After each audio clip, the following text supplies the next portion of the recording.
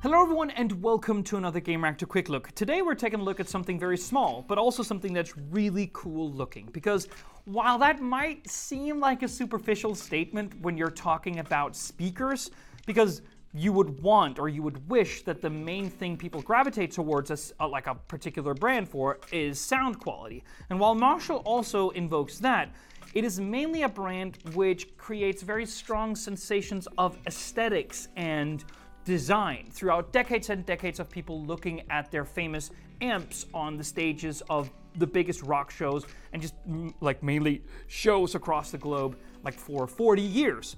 So invoking that brand and that kind of nostalgia is still very, well, it's something that has a tremendous effect when you're looking at it. But I think it actually is more than that, because it's not just because it's nostalgia, it's also because it's kind of, it goes against a very sort of minimalistic trend of your Sonos or your Apple HomePods or your Google Nest Hub speakers, which uses these Alcantara fabrics and these grayish hues in order to create that Scandi minimalism that we've gotten used to from our consumer electronics. Well, Marshall stuff kind of, it uses faux leather. It has these metallic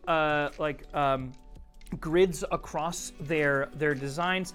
They use golden metal, like gilded metal, in order to sort of invoke something old-fashioned.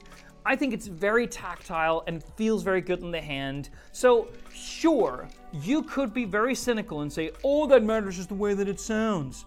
But you could also say that something as small as this, the Marshall Willen, which is the smallest speaker that they sell, is something that you're going to have to carry around with you, show to others, and just generally have more in contact with, like, you're going to have to touch it and look at it a lot more than, say, a big Sonos 5 smart speaker, which you place on top of a cupboard and then never basically look at it again. In that particular regard, you are interested in functionality and utility only. But this is a small thing. You take it in and out of bags. You give it to a friend who pairs it to his phone, who wants to play something while you're on the beach or something. Like, it's just a tactile more unit, so it matters that it looks distinct. And distinct it looks. Again, it's wrapped in what looks like leather, but it's actually kind of a rubber coating, which helps it get this IP67 dust and water resistance, which basically means that you can submerge this in water. Now, when we read up on what exactly an IP68 water resistance is, it's only fresh water that counts. And I would say that fresh water is kind of like the only type of water where there would be a statistical, like, shallow chance of this dropping in. Like, at least here in Denmark, we don't go to lakes to bathe all that often. We don't, like, sit at near lakes to, like, get some sun or something. Like, we usually go to the sea. And salt water is a very different thing indeed. Now, sure, IP67 is also dust resistance, meaning that it's going to protect it from grains of sand, which is probably really good if you're going to the beach, but still don't submerge this in salt water just because it has a water resistance rating. And I'm guessing it's the same with pools. At least I would think so. I don't know that for certain, but I'm guessing that the chlorine in the water has a very different effect than just regular old fresh water on electronics, so don't do that either. So, what is the Willen? Well, inside here, we find 2x2 full range drivers and 2 passive radiators. It also has a built-in microphone for a voice assistant of such, if that's what you want. It can be stacked and paired with other Willens or similar Marshall products for actual stereo effect. And even though, as I said, that it is looks like leather, it is kind of a rubbery texture, and it's made by 60% recycled plastic. That is something we always love.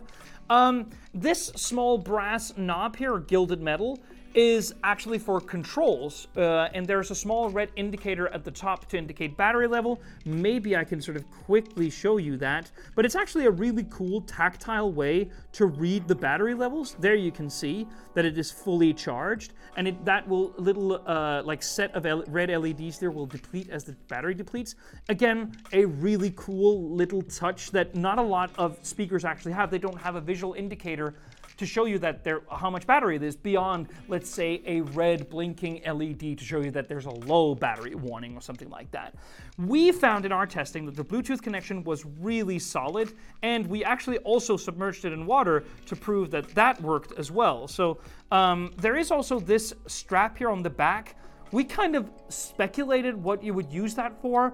I'm guessing putting it on belts or on like bag straps, so you don't have to carry it, so you can carry it outside on your body without, holding it in your hand, which is pretty cool, I would say. Not sure of the utility there, but mainly, I think the one thing that Kim told me about this is that this is obviously a very small speaker.